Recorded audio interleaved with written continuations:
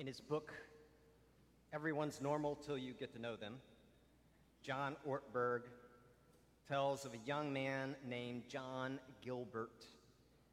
We have his photo. Could we get that photograph if we've got it? This is John. At age 5, John was diagnosed with Duchenne's muscular dystrophy, which is a progressive, genetic, debilitating disease, and at age 25, the disease finally claimed his life. Every year, John lost something. One year, he lost his ability to run, so he couldn't play sports with the other kids. Another year, he could no longer walk straight, so all he could do was watch the others play. He lost the ability to do all the outward things that we think of that make us human in some way. Eventually, he lost even his ability to speak. John Gilbert suffered far more than what most of us can ever imagine during those years. Groups of school children would humiliate him because of his condition and because he had to bring a trained dog to school to help him. A bully used to torture him in the lunchroom where there were no teachers keeping watch. No one ever stood up for him. Maybe they were afraid for themselves. Who knows? John wrote this: "What a silly species we are. We all need to feel accepted ourselves, but we constantly reject others." John had other moments in his life as well. Once, he was invited to a professional sports fundraising auction. And when it began, one item in particular caught John's eye. It was a basketball signed by all of the players of the Sacramento Kings professional team. John so desperately wanted that ball that when it came up for bid, he felt his hand raise in the air, but not having any of the funds to participate, John's mother quickly brought it back down. They watched the bidding go up and up. It rose to an astounding amount compared to the value of the ball itself, and especially compared to the other items that were there at the auction. Finally, a man made a bid that no one could possibly match, and he won the prize. The man walked to the front, and he claimed the basketball. But instead of going back to his seat, the man walked across the room and gently placed it into the thin, small hands of the boy who had desired it so strongly. The man put that ball into hands that would never dribble a ball down a court, never throw to a teammate, never fire it from the foul line, but those hands would cherish it as long as they lived. John writes, "It took me a moment to realize what the man had done. I remember hearing gasps all around the room, then thunderous applause and weeping eyes, and to this day I'm amazed. Have you ever been given a gift that you could never have gotten for yourself?" he asks. Has anyone ever sacrificed a huge amount for you without getting anything in return except the joy of giving? It's a picture of a young boy suffering terribly, but doing so in grace, with faith in Christ, trusting in the hope of Jesus. It's also a picture of Christ's costly sacrifice for us, purchasing the salvation we needed at such a great cost. And yet it's also a picture of the kind of kingdom that Jesus died to create, an upside-down kingdom. We're going to read from Jesus' Sermon on the Plain as recorded in Luke chapter 6. I'm going to begin in verse 12 because this is the gospel of our Lord Jesus Christ.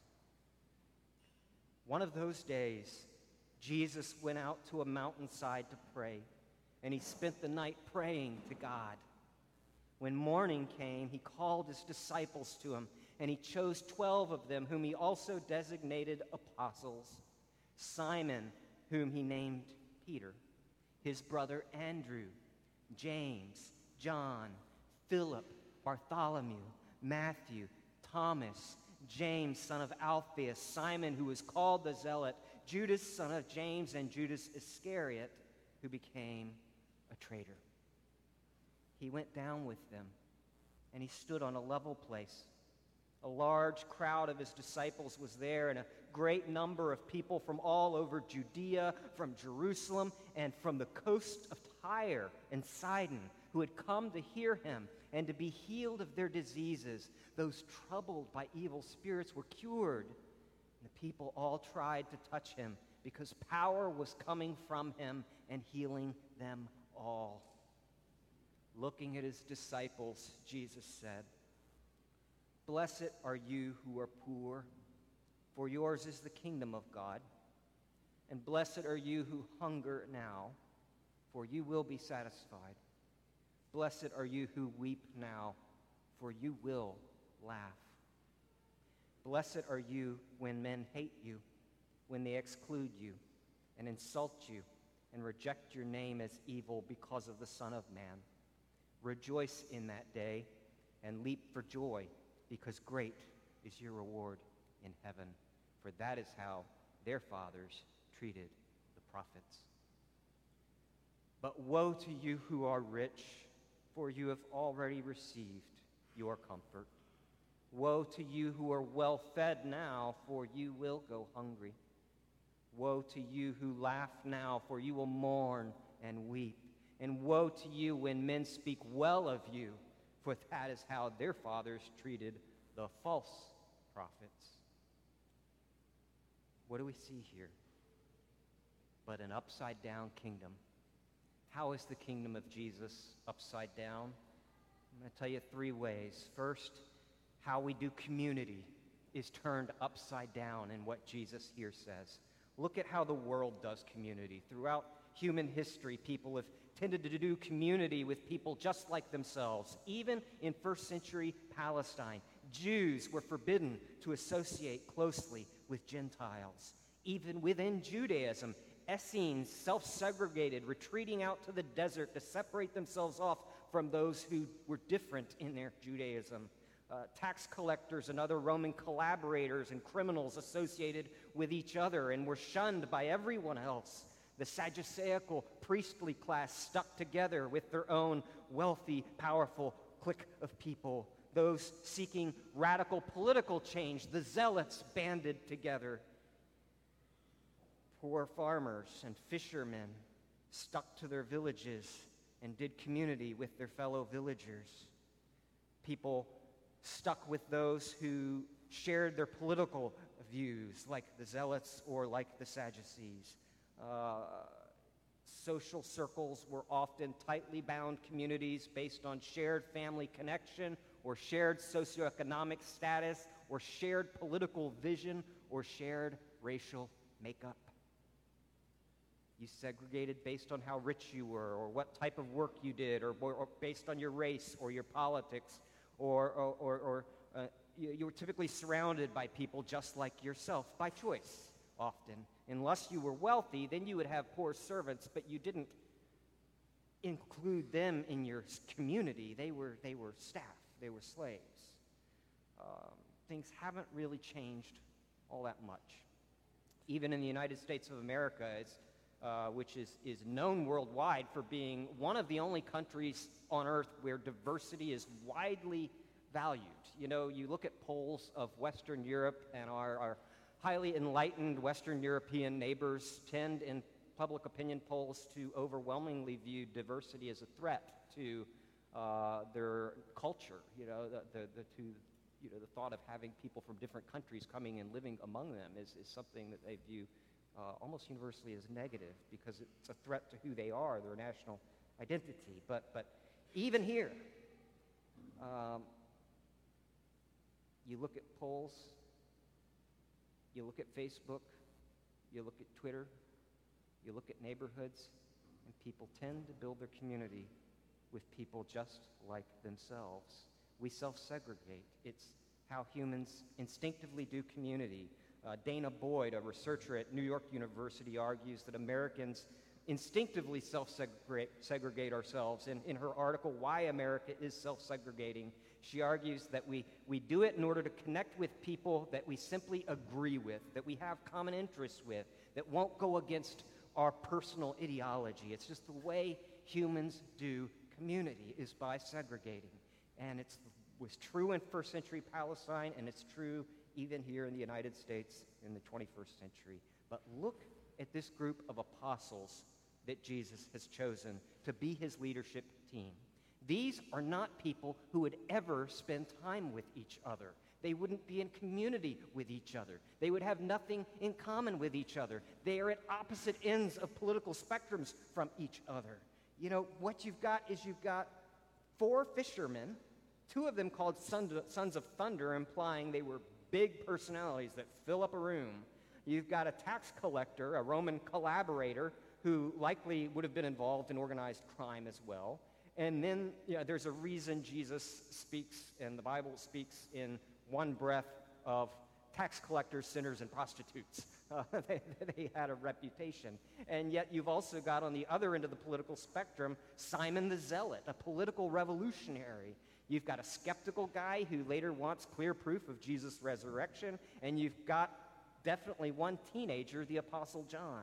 This did not happen in the ancient world. It was an impossible hodgepodge of people who had nothing at all in common except they were chosen by Jesus.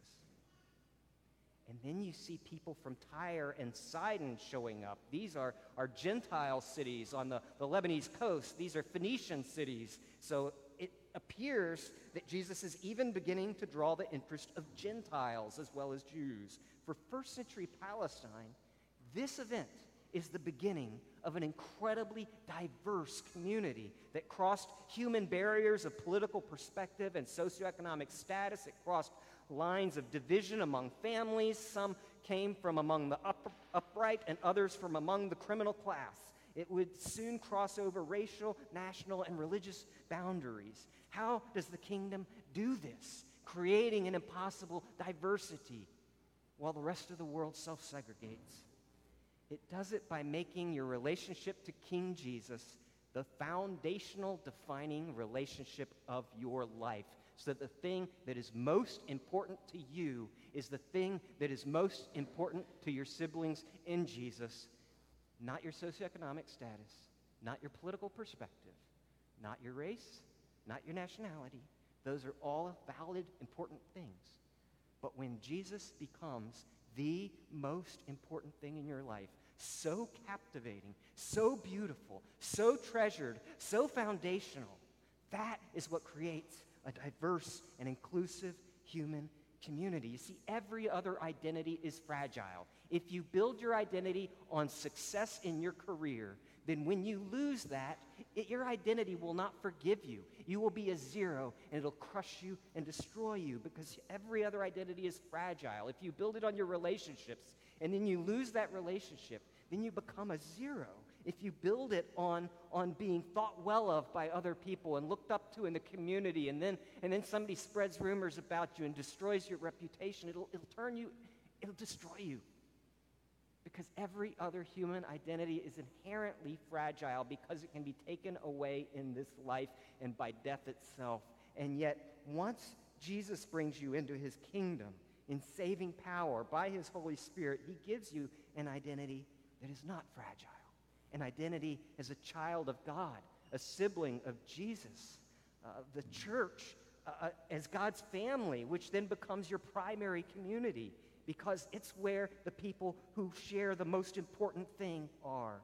You no longer need to build your sense of self on your family background or on your race or on your socioeconomic status or your political viewpoint, because you have an identity within the kingdom of God that is not going to crush you when you fail, but will rather forgive you when you fail. One that is not fragile, that cannot be taken away by poverty or hardship or reputation or illness. An identity that is stronger even than death, an identity that will be forever.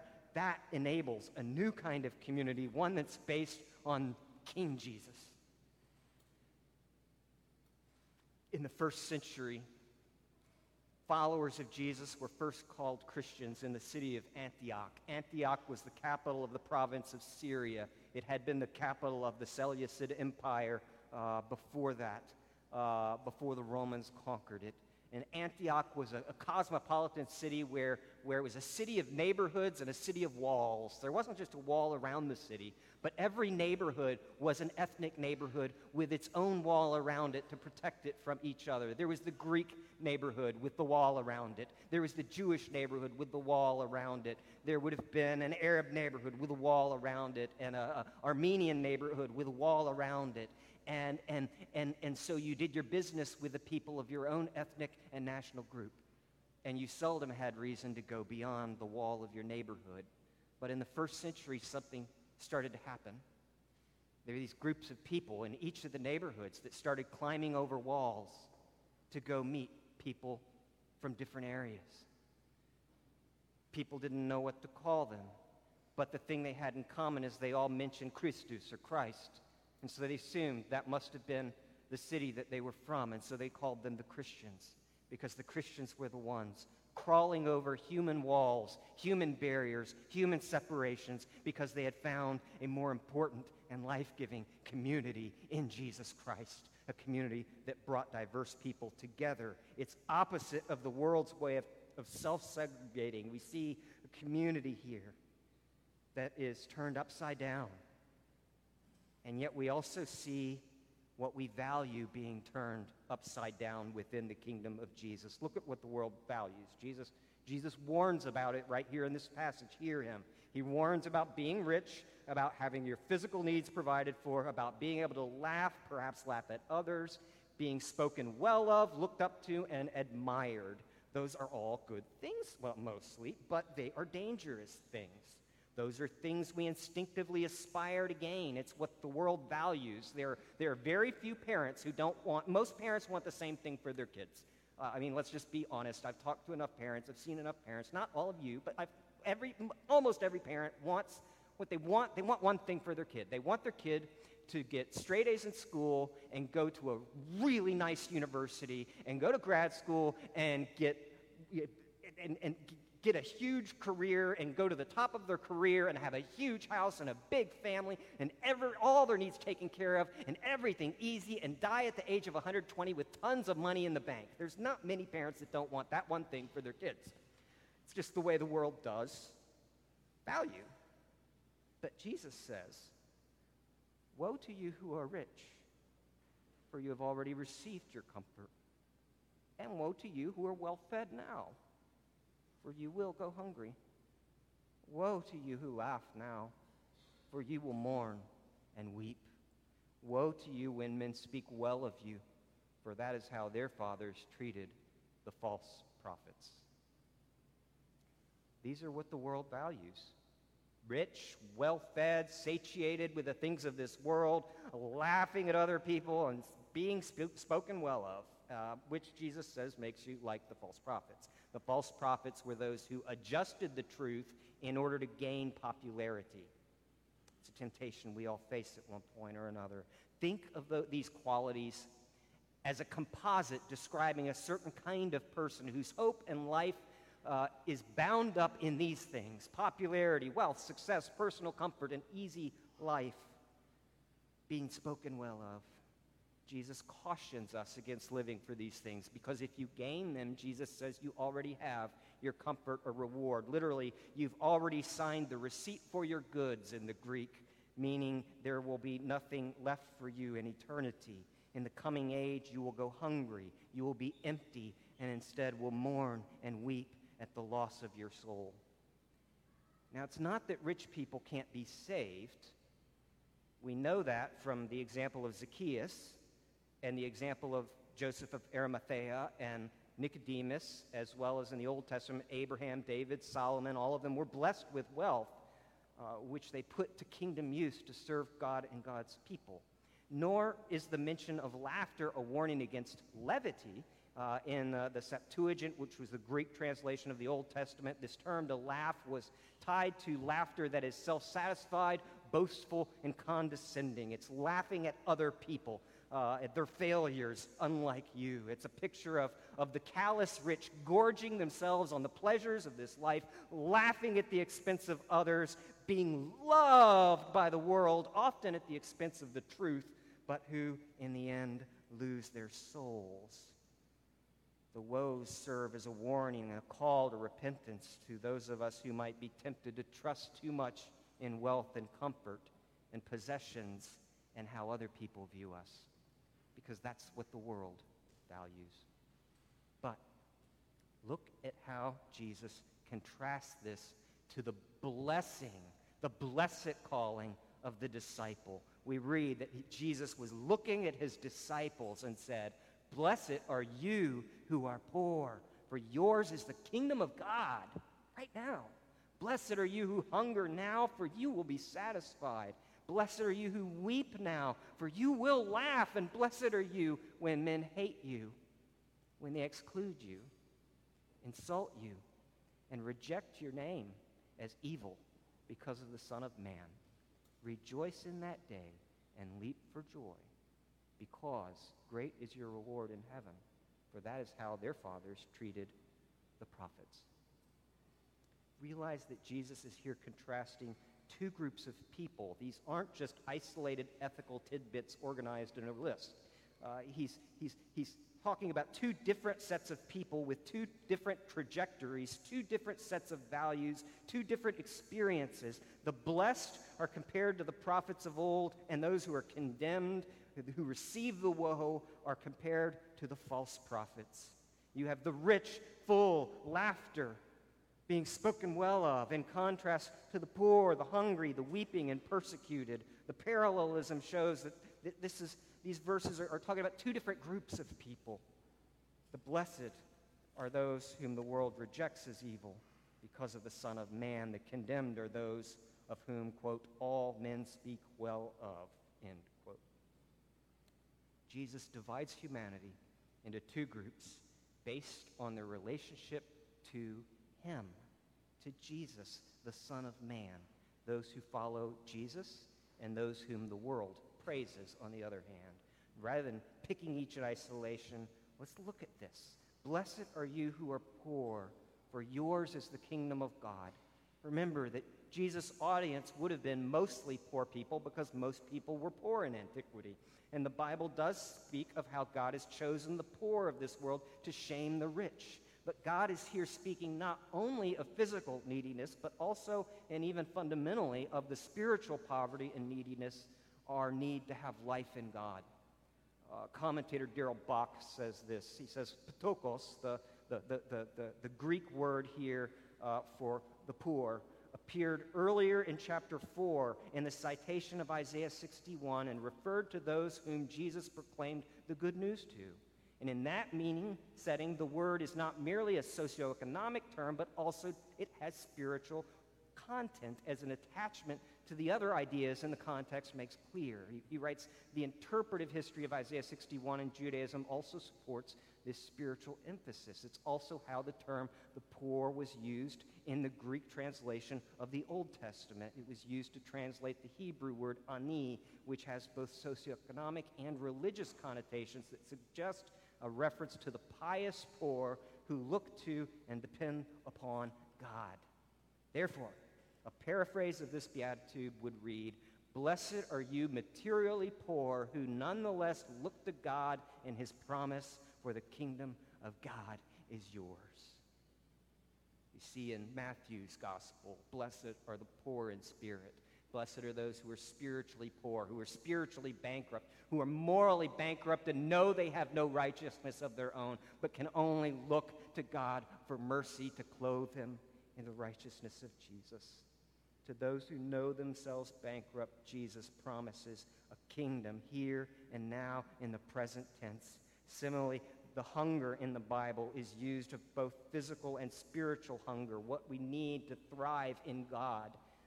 As a component alongside the poor, it has this spiritual component as well. Blessed are you who hunger now, Jesus says, for you will be satisfied.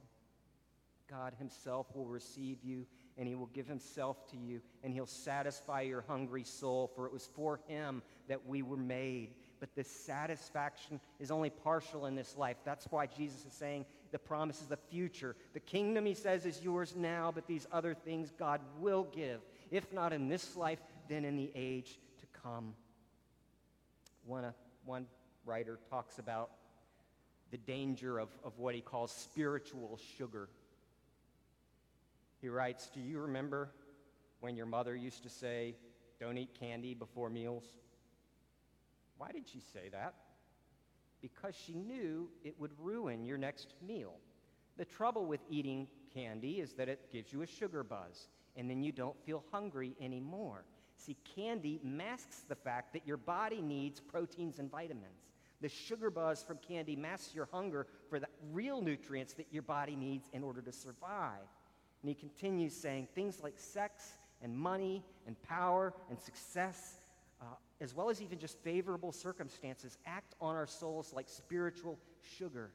Christians who have these spiritual candies may say, "Sure, I believe in God and I know I'm going to heaven," and they may be right, but they're actually basing their day-to-day joy on favorable circumstances. And when those circumstances change, it drives us to God, because when the sugar disappears, when the candy is taken away, we're forced to pursue the feast that our souls really crave. We'll hunger for the spiritual nutrients of God himself that we need. Hunger's not a bad thing, and blessed are those who hunger for God. In this life, poverty and hunger, physical and spiritual, leads to weeping, and yet Jesus says, "Blessed are you who weep now, because you're going to laugh." While we plant tears of sorrow in this age, in the coming age, Jesus says, those tears will bring a harvest of joy when we see God at the renewal of all things. And in the face of opposition, whether from the world or, as their case would be, from the religious leaders of their day, Jesus again promises a better future. He says, "Blessed are you when men hate you, when they exclude you and insult you and reject your name as evil because of the Son of Man. Rejoice in that day and leap for joy, because great is your reward in heaven." These attacks come on account of the Son of Man, we read. That is because of the disciples' relationship to Jesus, their commitment to follow him with all of their life. But when religious leaders despise you and exclude you, Jesus says to rejoice.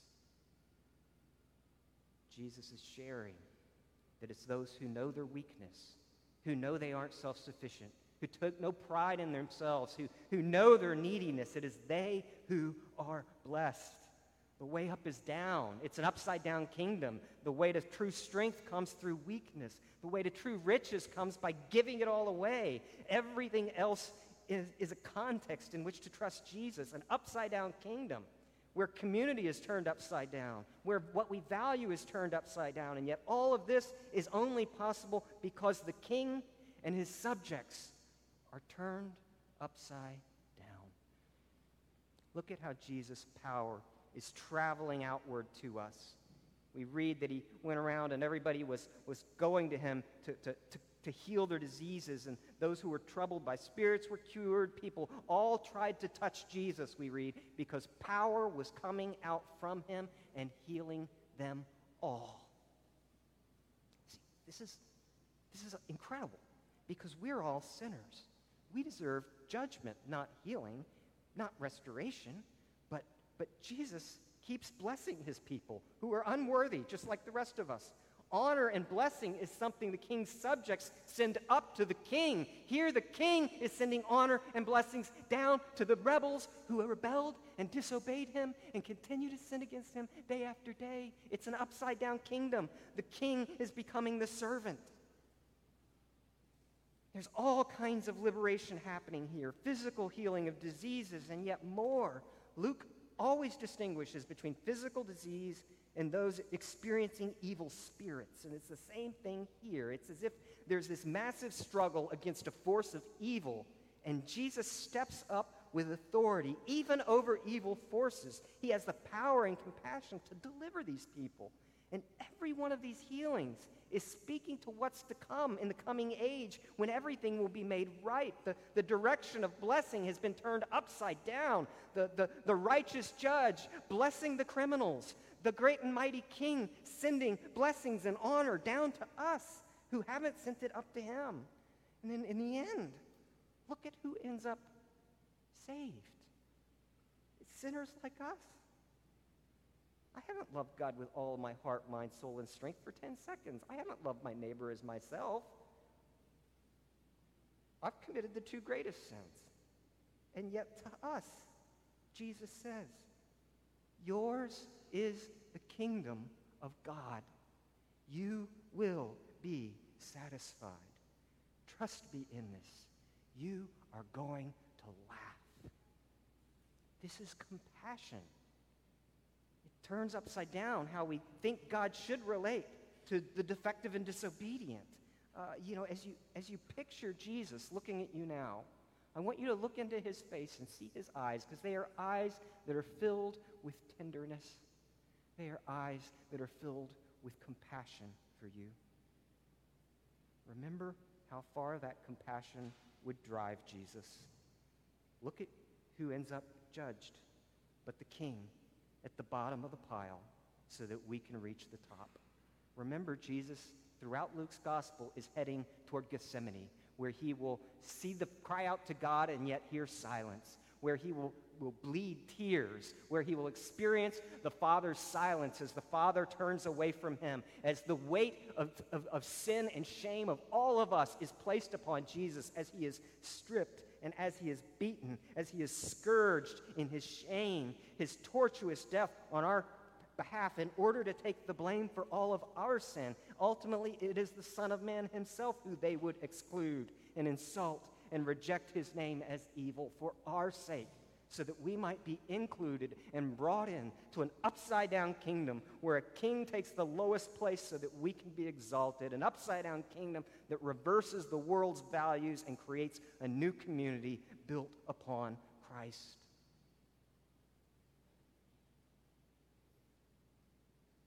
Thomas and his wife Mary Ellen were devout Christians. They had several children, and by the time they were expecting their seventh, the couple was in their 40s, and the chance of birth defects was high, and their son, Josie, was born with Down syndrome, and Thomas loved his son. He demonstrated that love on a fateful day in 2008.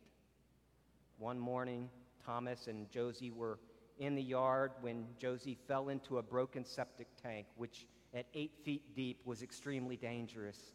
Thomas tried to grab his son, but it was fruitless, and immediately he lowered himself down into the septic tank.